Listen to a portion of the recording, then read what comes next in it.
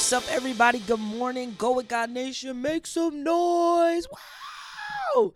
Now I'm just kidding. So, what's up, everybody? Good morning. It's your girl, Natasha Daniels, and I'm actually uberly excited with this podcast today. Listen, it's been a fantastic week. Once again, happy Valentine's Day to everybody. If you did not get an opportunity to check out the live, it was mad dope. I was trying to get some of the audio to be able to rip and put it on to the podcast. That way you guys can listen to it. But we did have some technical errors from that perspective. But if you didn't get an opportunity to watch Tuesday's special for Valentine's Day, please make sure you do that. I had some friends with me, Pastor Darrell and Ayana Robinson, and I also had good friends, Pastor Ron King and Jasmine King. So, and then of course my husband, Pastor Jasper T. Daniels III. So if you get an opportunity, it was super duper candid. We were very, very, very, very honest. And I'm thankful because that's the type of people that you need in your life, especially as you're in ministry. You need people that you can do ministry with, but also that you can kind of take that stuff off and just be yourself. So you get that nugget for free today. um, but listen, today's podcast is super dear to my heart because it's something I had to learn. A lot of things I've learned on the fly. And for those who don't know, listen, I use myself as the catalyst for a lot of my podcasts and really just to talk through my experiences, not from a prideful perspective, but just so I don't offend other people. That comes with the territory, but that's how the Lord has allowed me to structure my podcast, and I'm grateful. And I pray that I help somebody. One of the greatest compliments that we can get in this world, to me, is that your authenticity helped me to be authentic. And I'm thankful for this podcast because I think that that's what that's doing for a lot of us is you're hearing the stories that kind of come across here and you're like, for real, I'm not the only one. Or it's like, you know what, let me tell my truth too because it's not that bad. And listen, sin and conviction and condemnation, they're all different things. You know, sin is kind of what we are, what we come into and what we're kind of shaped into once we're here. But through guiding and leading of Holy Spirit, He helps us to decipher what's right and what's wrong. But the enemy also has a counteract to conviction, and it's called condemnation. And so I said all that to say a lot of us really walk around in condemnation, thinking it's conviction. But no, the goal for God is that you realize you're wrong and you turn away from it. Right? But with condemnation, you realize that you're wrong and you feel like the weight of sin or the weight of being wrong will not allow you to do anything else. So for those who are out there and you guys are listening and you're like, man, you know, there are a lot of things I'm going through, but I can't get out of. Listen, just pray to God that He would allow you to be the truth, to be a truth. And I believe that as you do that, you'll get healed in the process. One of the ways that you'll get healed in the process. So I don't know why I said that this morning, but if you're listening and you're only listening to 3 minutes, that was for you. All right. All right. So let's get into it. So today's podcast is The Pastor's Wife. And man, let me tell you, I've learned so many things in being a pastor's wife, and I'm being strategic about my words because I'm not calling it a first lady, the pastor's wife. Because for whatever the reason, there is a extremely negative connotation when it comes to a first lady. And I've got some things, some ideas, ideology that I'd like to share because I've been a conventional first lady in title from the world standards. But I honestly believe that my role as being married to a pastor is a pastor's wife. So I want to kind of talk about that today. All right, so let's get into it. Father God, I thank you and I bless you. You are amazing. I don't know where we would be without you. I have no idea, and I never want to know. But I do just want to say thank you for this moment and for this time that you allow me every week just to go and express your heart. I thank you so much, and I'm humbled for it. I pray that as people listen, God, that it would not just stir up conversation, Father, but it would also allow them to view themselves and ask you for insight and how to manage all these different situations that we go through, whether we're in church or whether we're out of church. So for that, Father, I just want to say thank you. I love you and I bless you in Jesus' name. Amen. All right, so let's get into it. So I'm going to be talking a little bit about Ephesians 5:24, and I'm going to be talking about Genesis 2, verse 18, 20 through 25. And you guys kind of already know how I do it. You know, I chit-chat about real things that have happened in ministry in my life. And then I kind of put some Bible to it, not out of context, which would be eisegesis, but in context, which would be exegeting the text. So that way we all could kind of get a grasp of what happens, because a lot of things are common to a lot of us. We just really don't know how to express it or where to find it or what to do with it. What actual tools, could kind of help us with this. So pastor's wife, that's what today's podcast is going to be about. Being the pastor's wife. So, let me just say this: pastors' wives are tired. And I know a couple of podcasts ago, if you got an opportunity to listen to Pastors Are Tired, pastors' wives are tired. We are tired. We are exhausted. And we're not tired from the perspective of ministry. We're tired from the perspective of we are trying to be all things to one man in many facets of the man's life.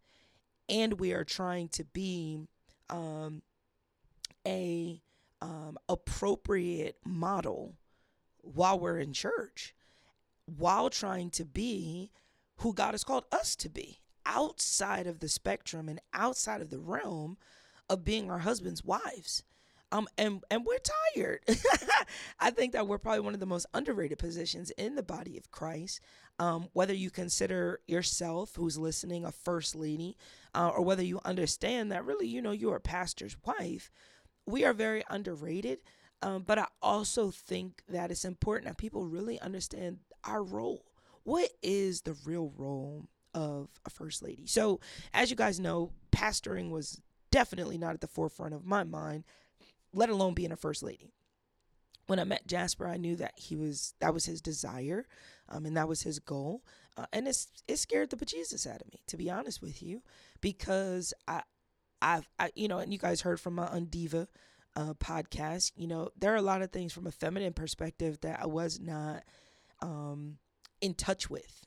Let me just say that. So we've been doing ministry for about 10 years, and for me, the culture of first lady and pastors' wives and a wife and all of that has changed drastically over the last 10 years.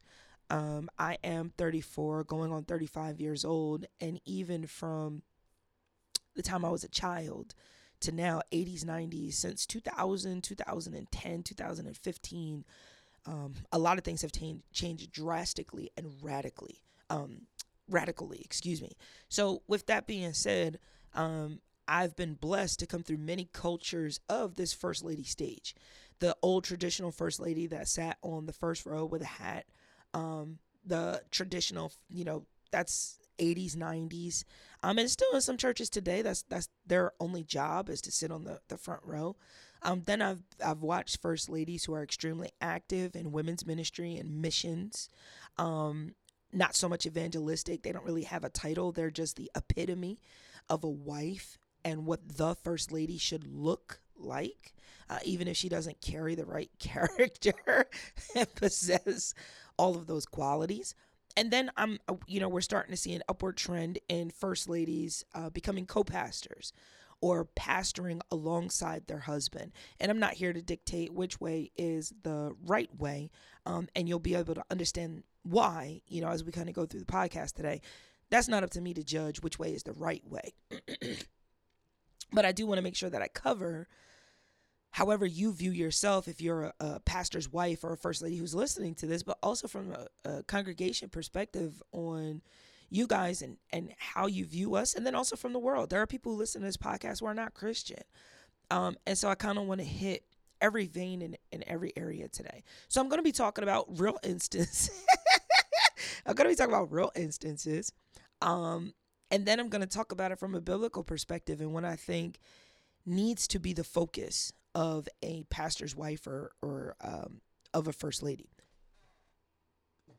So when we first started the ministry, one of the things that I definitely love about my husband, so my family, there weren't at the time pastors in my family that I could glean from or look up to be honest with you.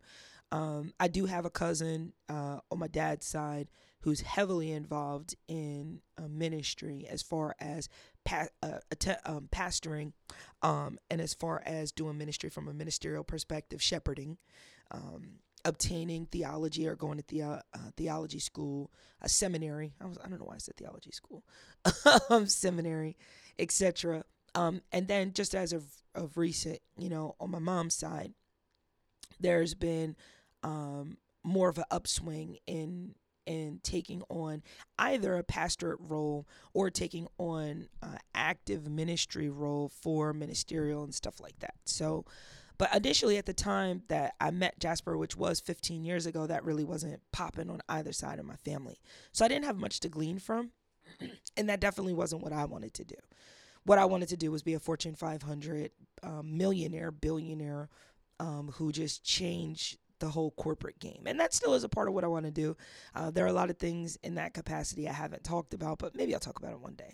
But anyway, so my first example, or my first real life up close, every day in the thick of it, first lady was my husband's wife, my husband's mother. Shout out to Denise Daniels. And watching her gracefully not just be the epitome of the first lady and the standard of what the ladies should exemplify and or look like in ministry, the way that she catered to my father-in-law, my late father-in-law, was absolutely amazing to me. She was a wife who had the privilege of being a stay-at-home mom, and just catering to ministry, her husband, and her children. And that was the first time that I was able to see that, because in my household, my mother did not get afforded that opportunity to do that. And then also, we just didn't, we weren't trying to be pastors, you know what I mean? So when I saw her, I was gracefully inspired, but also dreadfully intimidated, because I did not feel like I possessed those qualities to be a first lady. And I'm always going somewhere with the podcast, so just bear with me. Um, but I spent a lot of time with her, a lot of time in the beginning, great conversations, and even now, but great conversations, just watching her. And I never realized how much she was cultivating me for the role and for her husband. I never realized that. And I say that in that vein because Jasper's father, not too long after I came on the scene, maybe 2 years later, is when he started battling with cancer. He was sick. He started getting sick, and it went into remission, or we thought that he was in the clear. And then a year later, it came back, and kind of went to decline from there. And then in 2011, he passed. So I spent time with Mr. Daniels, but I also spent time with Jasper's mother. And as Jasper and I started to build ministry, one of the things that he was extremely adamant about is, I don't want you to be my mother. And it wasn't that there was anything wrong with her. I think what my husband was trying to say to me at that time was, you need to carve out your own lane and your own space to be first lady. And it really wasn't even first lady. I was leading lady. The name that was given to me, and I'll never forget, we had this meeting as we were building PHKM, and we had a meeting with our leaders, and that is one of the things that he said is, Natasha Daniels will not be the traditional first lady who just sits on the front row. It's not even in her nature. And I know that about my wife. And I never realized that until I'm talking about it now, how much Jasper's words really have kind of shaped who I am as a pastor's wife today. But we had a meeting about it, and he told all the leaders that she is the leading lady. And specifically what he was saying is that she's not traditional in wearing a hat, which I'm not, even though he would love that. Like, let's make that very clear. My husband would love for me to wear a hat. He would love for me to dress up in sparkles and get one of those, what are they, brooches? Is that what it's called? A brooch? To like pin on the side and be super duper fly in that capacity. But at the same time, I think my husband does understand and realize that I'm me. And so forcing me into a grain of limiting me to just being eye candy would not work for me. I can be eye candy. I am eye candy, but I am also prophetic. I am also a teacher by nature. I am also a builder apostolically. I am also praise and worship. I am also very into making sure that resources are available for our. I'm not just a first lady who will sit there on the front row to have this look. I am working in ministry. My job, my role is to partner with my husband to work, whether I'm a co pastor or not. And I just happened to see that this week, where I don't know what was said on social media, but there was a commentary about all pastors' wives, or all wives of pastors don't need to be co pastors. And I 1000% agree with the statement. But what I also agree with is that the wife needs to have a role outside of just being the pastor's wife. Hear me and hear me clearly. You are not just designed to be a first lady. And I think from a traditional perspective, while I understood the role of the first lady, just like we've really grabbed that from presidents, secular, we've grabbed that term first lady from secular. Even they will tell you that the president, the wife, any marriage, let me back that up. Any marriage will tell you that there are things that the wife does that will never ever sometimes be able to be expressed, because she not only does it naturally, but it's a part of her DNA to make sure that the husband is propped up at all times. Hear me and hear me clearly. I'm not talking about females or individuals who are still trying to be an independent woman while being married. That's not what I'm saying. What I am definitely saying is that these wives, us as wives, as pastors' wives, are more than eye candy that sit on the front row. We are more than a hat. We are more than a brooch. And I think a lot of times in culture and in society, we have limited the first lady to that role because we really don't know what to do with her. And I'm thankful to my husband who allowed me, or who saw that Natasha Daniels is never going to be able to sit still and not do work for the Lord. And I'm not talking about sit still and be in everybody's business, because those who are here at my church and even in my personal life, that's not even how I get down, to be honest with you. I allow people to invite me into their space, but I'm always looking to make things and people better. So let me just come off of that for a second. So I've had horror stories as a first lady, not just because of myself or as a pastor's wife, not just because of myself and me trying to learn the role, but I've had friends who've tried to take my position. I've had family try to dictate exactly what my role is and what it should be. I've had lay members who have tried to steal my husband or who have tried to steal my position. And let me say this, you can have it. You can have it because you have no idea the turmoil and the spiritual warfare that goes into being a pastor's wife. Because my role as a pastor's wife is not just for the secular of being the wife. My role is also to protect him in ministry.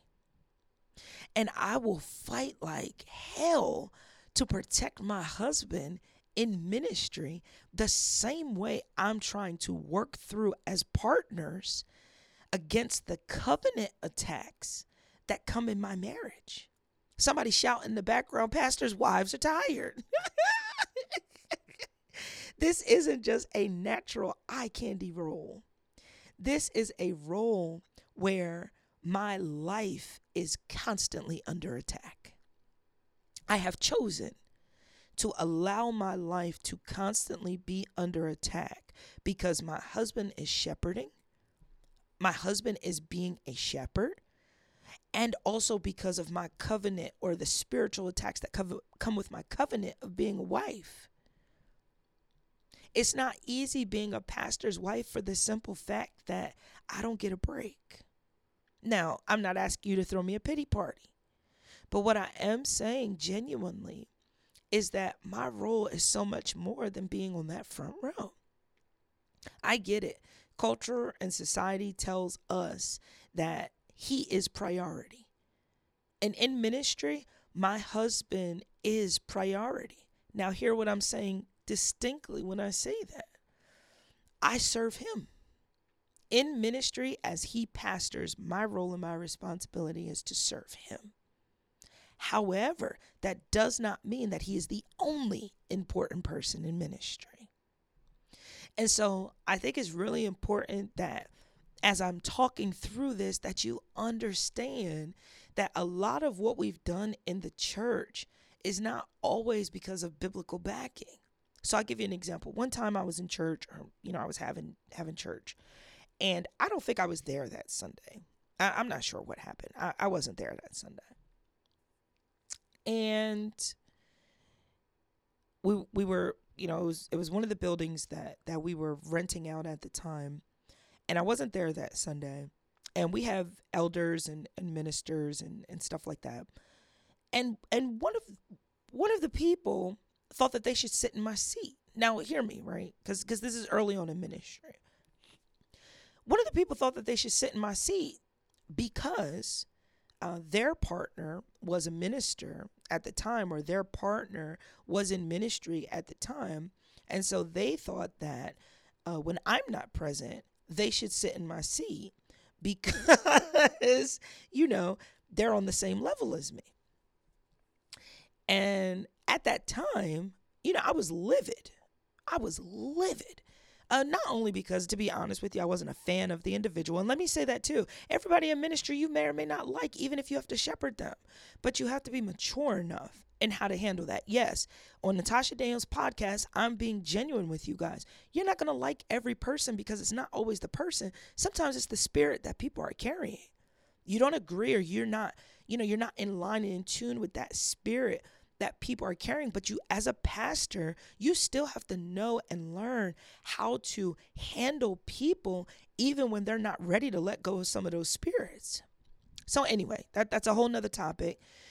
And so this individual sat in my seat. But it wasn't that they sat in my seat that was the problem. It was they thought they were me in my absence. And when I tell y'all I had to have a conversation, I had to have a conversation. And that individual was extremely nasty to my role in ministry. Now, I'm not going to sit here and say that my tone, or I'm not going to sit here and say that when I ask something to be done in ministry, I expect it to be done, because I do. If I'm asking you to do something, especially after the 77th time, I really do expect that it gets done. There's no more smiles and giggles. There is a stern, this needs to get done, and that's the end of it.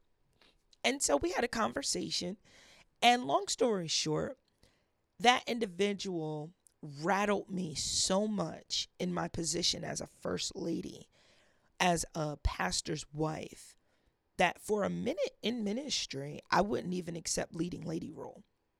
I wouldn't accept the title. I wouldn't accept anything about it. I didn't want anything about it if it causes this much bucking. But as I got older and more people tried to dictate my role and I'll be savory with the conversation, I realized that it's not that everybody wants to be a first lady. Some people sometimes are just trying to debunk you out of being that role, of being a pastor's wife, because it looks glamorous. But they really have no idea the spiritual warfare that you go through as a pastor's wife. This isn't a glamorous role. I can't tell you how many times I've had to talk to people and say, that's not your husband, that's mine. I don't know how many times I've had to politely pull people to the side and let them know to take their mouth off of me and my husband. I don't know how many times I've had to cry about the fact that people were talking about us behind our back, who said that they loved us, who said we were family. I had a moment in ministry where I caught wind, no lie. I caught wind that because of um, I'm looking for a word, the grievance that people had toward Pastor Jay and myself, there was a coup that had been kind of set up in the church. It's around the time when he was sick. There was a coup that was set up in ministry to kind of take over with some of the leaders and with some when I tell listen, when I tell you that this is not glitz and glam, I don't know why people want to be pastors. I don't know why you want to be a first lady just so you can sit on the front row. The spiritual attacks on their own are not worth it at all. Literally, I had inside of the church, it was imploding, and there was a coup on trying to replace Pastor Jay and I. The pain that comes with ministry. I don't understand why people prefer popularity, glitz, and glam over understanding that you will get a thorn for ministry. So anyway, I said all that to say because I had to ask the Lord, what exactly do you want me to talk about in this podcast about pastors' wives, right? Because most people who are pastors' wives or who do stuff like this, they're going to be extremely messy about what's happened. That's not really my goal. My goal is, how do I change the dynamic of the view and perspective of the real pastors' wives? And I'm saying real pastors' wives because those of us that are in the gully with our husbands, we really do have something to say. And what has happened is society has told us to lose ourselves in being a first lady. That's why I have a issue with the term first lady. I get it from a secular, first lady is a term of endearment. But what's happened in the body of Christ is me being a first lady has limited my role or my job to God. And I've limited myself to only being a statue in the church. And I refuse to let that image, I don't think it's fair to continue to let that perspective be the notion of a first lady, because it's not true. So today I'm changing the dynamic. And I need to change the dynamic because if you pay attention in scripture, the truth of the matter is the pastor's wife should have never and should never lose herself to assist her husband. That wasn't the job. That wasn't the role. That's not what happened. And I want to publicly thank my husband for not even realizing that 10 years ago when he put me on this journey and on this path to allow me to partner with him. Now, I did not become co-pastor. Let me say this too. I did not become co-pastor just because we started a church. I actually became co-pastor. What are we in 2023? So I think 2019, I became co-pastor.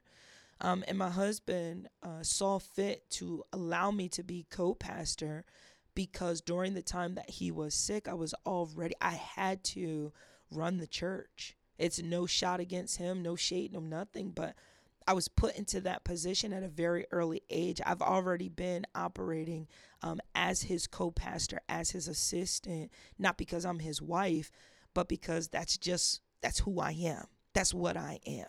In my nature, I'm not going to let the team suffer because a man's down, a player's down. You know what I mean? So I'm just becoming a co-pastor. So this means more to me because I didn't realize that my husband was already setting me up to not only become a co-pastor, but to understand this defined role of a pastor's wife. So I want to start in Genesis 2. and I'm almost done today. Genesis 2, 18, 20 through 25. And it says, um, you know, it's talking about the beginning. So if y'all don't read your Bible and you want to know like what to read, I honestly would say the first 3 chapters of Genesis are really the theme of a lot of the Bible. It has so many nuggets in there that if you ever wanted to know where to start from, you could start from there. And I always tell people that because it's important that you start from where something originated, not what it's become today. What it's become today is always a byproduct of manipulation from the origin. All right. So I wanted to talk there first because if you go to Genesis 2, verse 18, it says that, it talks about how God had said, it's not good for man to be alone. I'm going to make him a helper suitable for him. Now, I've never paid attention to the text in this context, but if you read chapter 2, verse 1 is the creation, right? He's saying everything he created. Then if you really read chapter 2 of Genesis, it's talking about the manifestation of what was created, okay? So in chapter 1, it's giving you a timeline of the seed form of what is created. Then in chapter 2, it's telling you the manifestation of the seed. Pay attention if you haven't read your Bible. Even in Genesis 2, it explains that water never came from the ground first. It never came from the sky first. It came from the ground. Everything was watered from the ground. But that's a whole nother topic, whole nother sermon, whole nother day, okay? So in here, when God is talking, then the Lord God said, it's not good for man to be alone. I'll make him a suitable helper. It's because Adam was getting ready to realize that there wasn't anybody suitable for him. So before this, God is watering everything, putting it into seed form, and then he puts the man in the garden, and then he starts to form the animals from the ground. All right. The Bible is amazing. Okay. Then he starts forming things from the ground. And as he forms things from the ground, he then brings it to Adam and tells Adam to start naming it. And so what's happening here is he realizes God, who knows everything, but he makes it a part to say Adam is getting ready to realize that there's not something suitable for him, for his purpose. As he gives all the animals, as he gives the birds and every beast names, as he's getting ready to give it purpose, as God brings them to him and he gives them purpose, Adam's going to realize, hey, I don't have something that fits my needs. I don't have something that fits my purpose. I don't have something that fits me. But what Adam doesn't know is God had already created seed form of woman in chapter 1. So I'm about to help y'all as far as a pastor's wife is concerned, okay? Because God is trying to save a lot of these first ladies who have lost their identity in sitting on that front row. All right. So God says, hey, and the Lord God is talking to all of himself. Jesus. He's talking to all of himself and he says, y'all, it's not good that man's alone. I'm going to make him a suitable helper, but not yet. Jesus. I get so excited about God's word because his timing is absolutely amazing. So then if you go down to verse 20, it says that, the man starts giving names to everything, the cattle, the birds, the beast of the field, all that good stuff. And then here it goes in verse 20 and it says, but for Adam, there was not found a helper suitable. God said it. Adam realized it. Y'all pay? Okay. I'm going to move on. So then the Lord God caused a deep sleep to fall upon the man, and he slept. All right, that's what it says. And then he took one of his ribs and closed up the flesh at that place. The Lord God then fashioned the woman into the rib, or the Lord God fashioned into a woman the rib, which had been taken from the man, and brought her to the man. Okay, so I know we've read this a gazillion times, and I hope that you paid attention this time now that I've put it in a completely different context.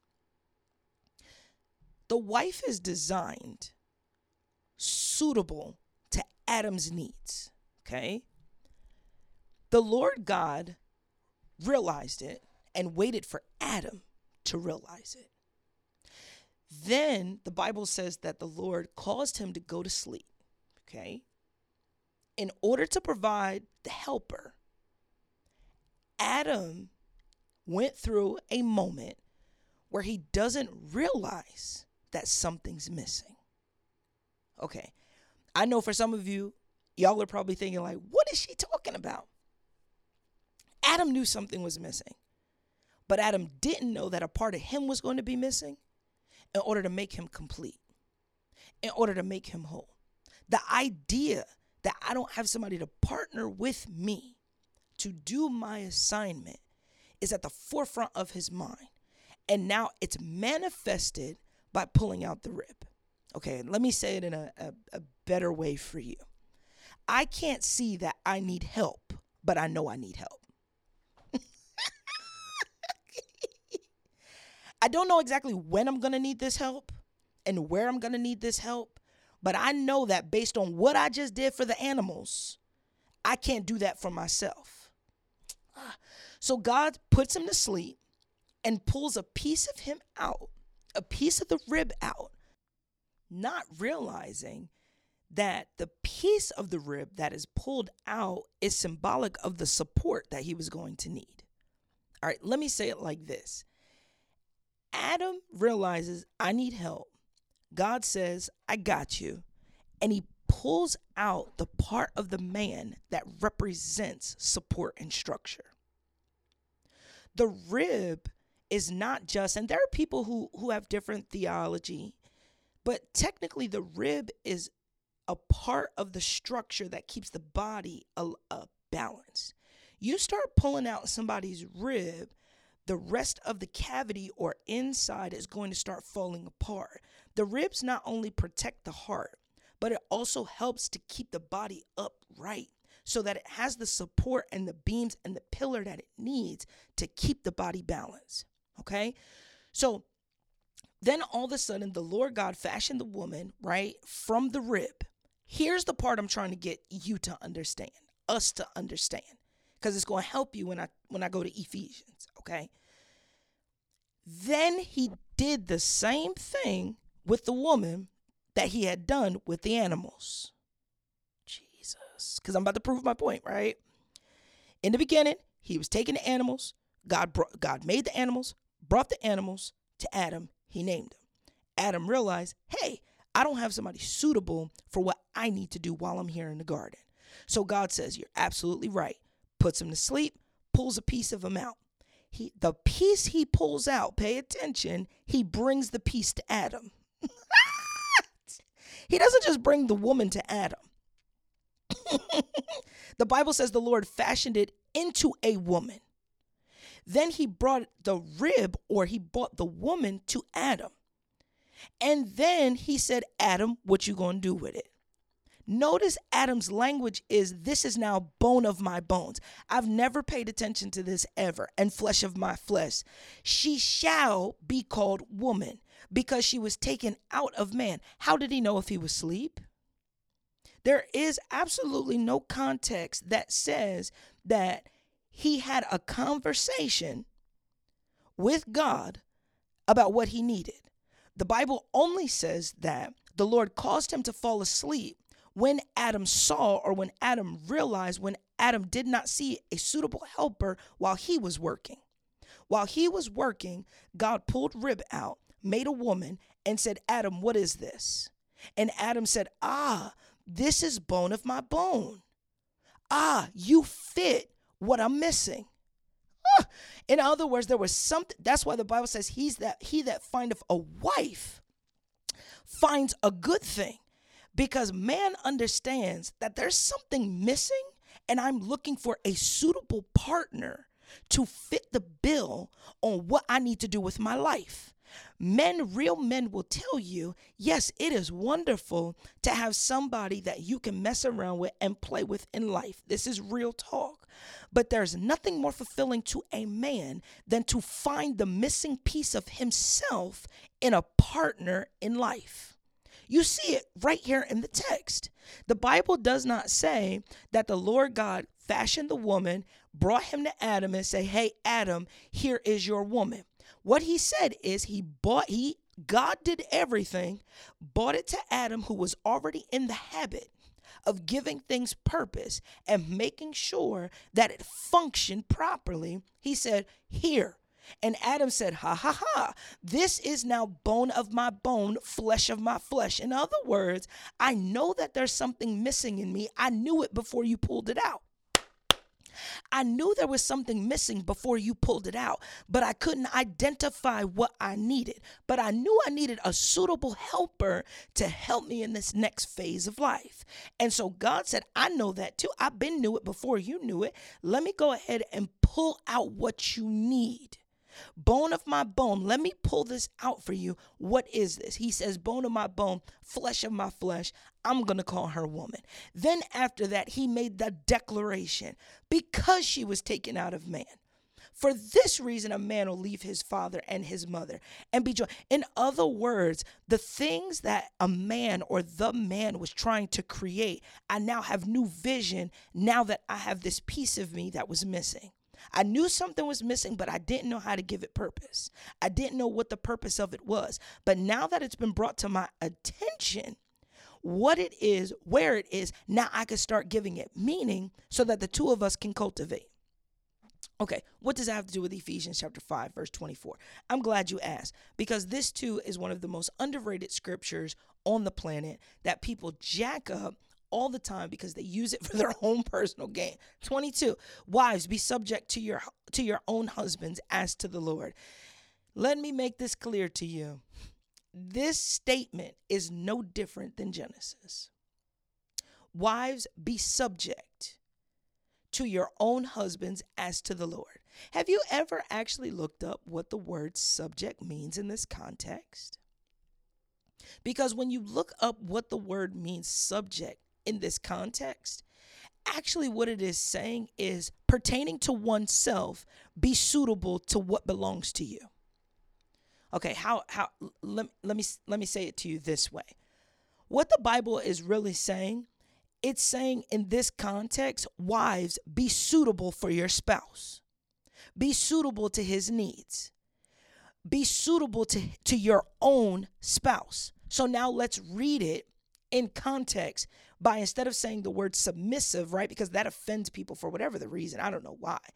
But let's read it now. Verse 22. Wives, be suitable to your own husbands as to the Lord. Be subject to your own husbands. Be submissive to your husbands as to the Lord. For the husband is the head of the wife, as Christ also is the head of the church. He himself, meaning Christ, being the Savior of the body, but as the church is subject, suitable for Christ. So also the wives ought to be for their husbands in everything. I know I spent about 5 minutes. Did I lose you? I pray that I didn't lose you. In other words, I am not just a wife. I am the perfect match for you. Jesus. So if I'm the perfect match for you, then let me go ahead and read verse 25. Husbands, love your wives just as Christ also loved the church and gave himself up for her, so that he might sanctify her, having cleansed her by the washing of the water with the word, that he, meaning Christ, might present his own self, the church, in all of her glory, having no spot or wrinkle or any such thing, but that she would be holy and blameless. So husbands also ought to love their own wives as their own bodies. What am I trying to say to you? It's very, very simple. For whatever the reason, culture, society, the church has limited the first lady to only being one aspect and one vein.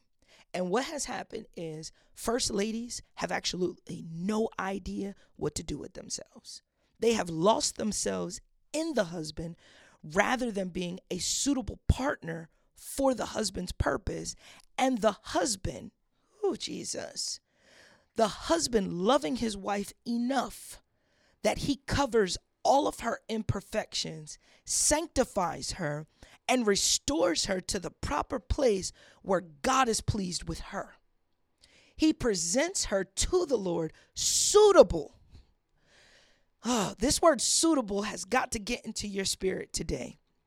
What God is asking for, what I believe is missing, is that everybody wants to be an image, but nobody wants to be suitable. Everybody wants to wear the brooch and look the part, but nobody wants to be the part. I'm admonishing on today that for the pastors' wives, for the first ladies that felt like they didn't have a voice and that they didn't have a place, that you would understand, wives and pastors, husbands and wives, that the two roles are not going to be separate. As a wife, my responsibility is to be suitable for your personal needs. And in the pastorate, as a pastor's wife, my responsibility is to make sure that I cover you and that I am suitable to your assignment. But here's the caveat. I can't be suitable for you if you don't help me find me. That's really what this is about today. I can't be everything that I need to be for you if you can't help me find who I'm supposed to be. This was never ever supposed to be this is the pastor's role. You sit there on the front row and I'll let you know when I want to tag you in. No. This was always supposed to be that you realize that you need me just as much as I need you. And my role and my responsibility, I take it very seriously. I not only cover you in prayer, but I make sure to ward off every wolf that tries to come into your pastorate or into your eyes. But not only that, I'm able to see the missing part of you. There is a limp that comes with understanding and realizing that two people have got to become one. Adam becomes the vision or the eyesight for Eve, and Eve becomes the pillar or the one that keeps Adam standing. If you pay attention to Adam saw vision, she was produced. Eve came out of the rib and she became what was suitable for him, the structure and the standard that he needs, because Adam now has a limp about him. Adam is now missing a piece of him that he will only find in a wife. I can't hear you. And the wife understands that the best vision of her is when she is linked up to the right spouse, when she is linked up to the right helper, and then she can be the proper helpmeet. This was never ever intended for you just to sit on the front row and put the handkerchief on your leg. And yes, a lot of us pastor wives are tired, not because our husbands did something wrong to us, but because for whatever the reason, the world can't see that my role is more than just to make him look good. Pastors' wives take their role very seriously. And we take our role very, very seriously because I am the best for him. I don't care what you say and what you think about me and or my husband, Jasper T. Daniels III. I am the best mate for him. He is the best, most suitable mate for me. And because of that, I will fight like hell to make sure that he and I both are everything that God wants us to be. And he too will make sure that I arrive at everything God wants me to be. It's a partnership, honey. It's a partnership.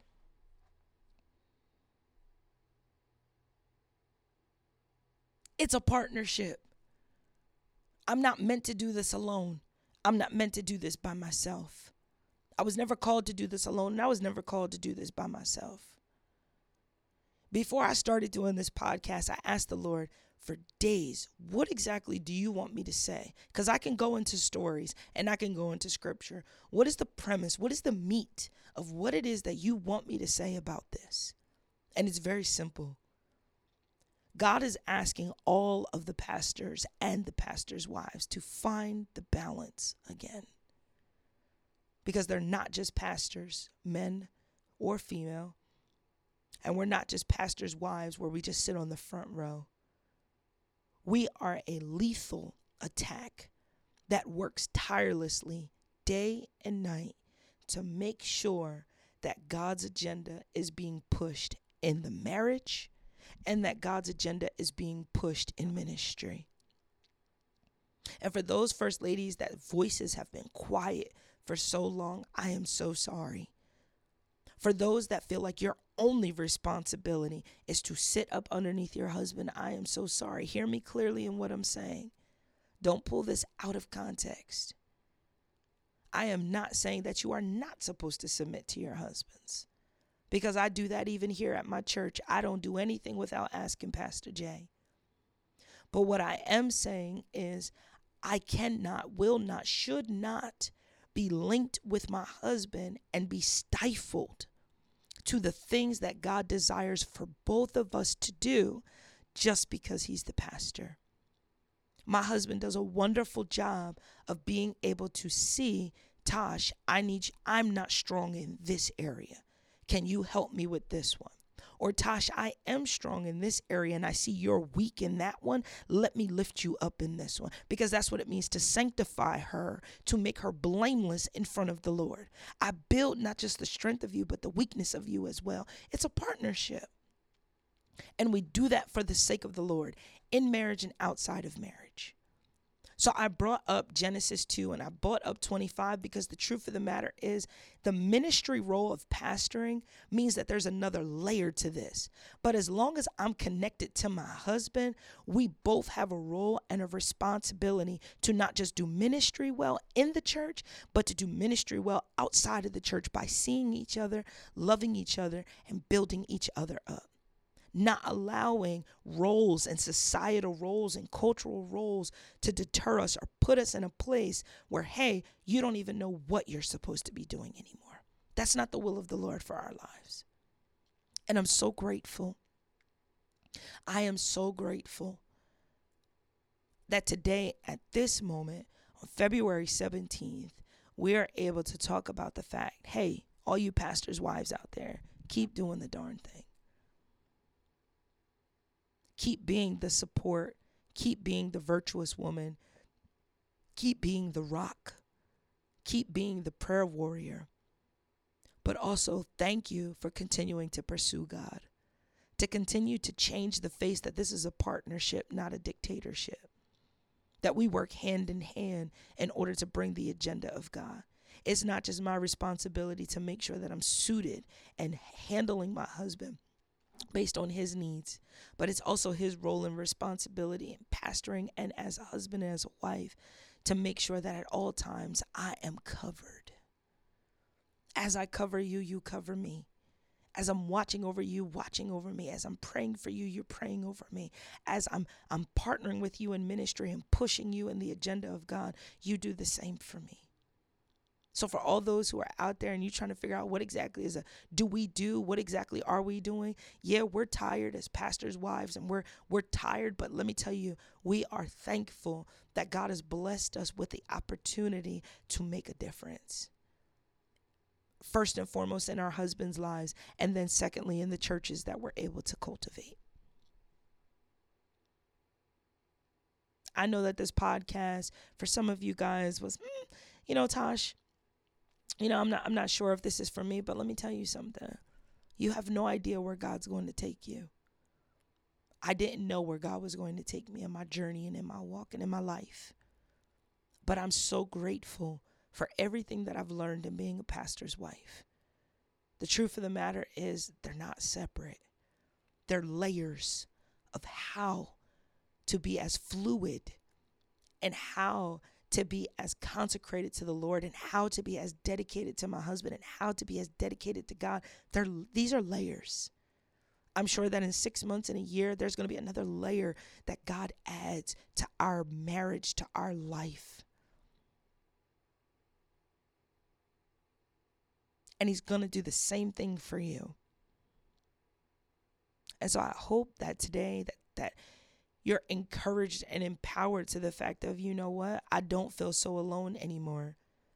There's so many ideas and things that I want to do, but I don't know my role and I don't have a place and I don't have this and you do have a place and you do have a role. You can be just as fine as you want to be sitting on that front row with a hat, a brooch, and a napkin. But you can also be as fierce, as suitable to your husband, as suitable to ministry, as suitable to the partnership of the Lord as the Lord desires you to be. Never feel like you're limited to just that front row and to that pew. So, Father God, we thank you and we honor you. I pray that this blesses somebody, even if it's just one person, that I'm more than the pew. I'm more than sitting on the pew.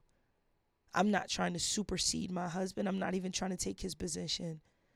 But what I do know is that as long as we're working together, my goal, my assignment in this life is that when we yoke up together, it's for a singular purpose. And I will work tirelessly for the vision that God has assigned to this rib. I say thank you. Thank you for the humility that we take as women. Thank you for the submission that we take as women, but also, God, thank you for the power that we possess to be submissive, to be patient, loving, kind, until we find those moments and those spaces that you allow us to partner, to cultivate, to encourage, to nurture. Thank you, Father, that I don't have to just stay in the pew. Thank you that we link up with husbands that realize that I am more than eye candy. But I am somebody who's accountable to not just my husband, to my ministry, but to you, God, to be everything that you desire me to be. I thank you for the freedom and the ability, God, to love, to be free, to worship, to do what it is that you have for me to do, for you have for all of us to do. For that, God, I say thank you. I adore you and I bless you. Continue to be our barometer. Continue to be our guide. Continue to be our safe space, Father, as all of us continue to journey to get back to what you desire. Because in all things, we've got to go with what you desire for us. So for that, Father, we say thank you. We adore you and we honor you in Jesus' name. Amen. So listen, I hope that you guys have enjoyed. As always, if you can, please like, comment, share. Send me some questions. You guys are giving me a lot of feedback. Send me some questions. Send me some ideas. Talk to me. GWG podcast at yahoo.com. If you want to send me an email. The website is almost finished. So you guys will be able to do some submissions through there. A lot of great things on the horizon. But just remember, in all things, please, please, please, please, please have an opinion. But before you make a decision, please make sure that you go with God. All right. I love y'all. Later.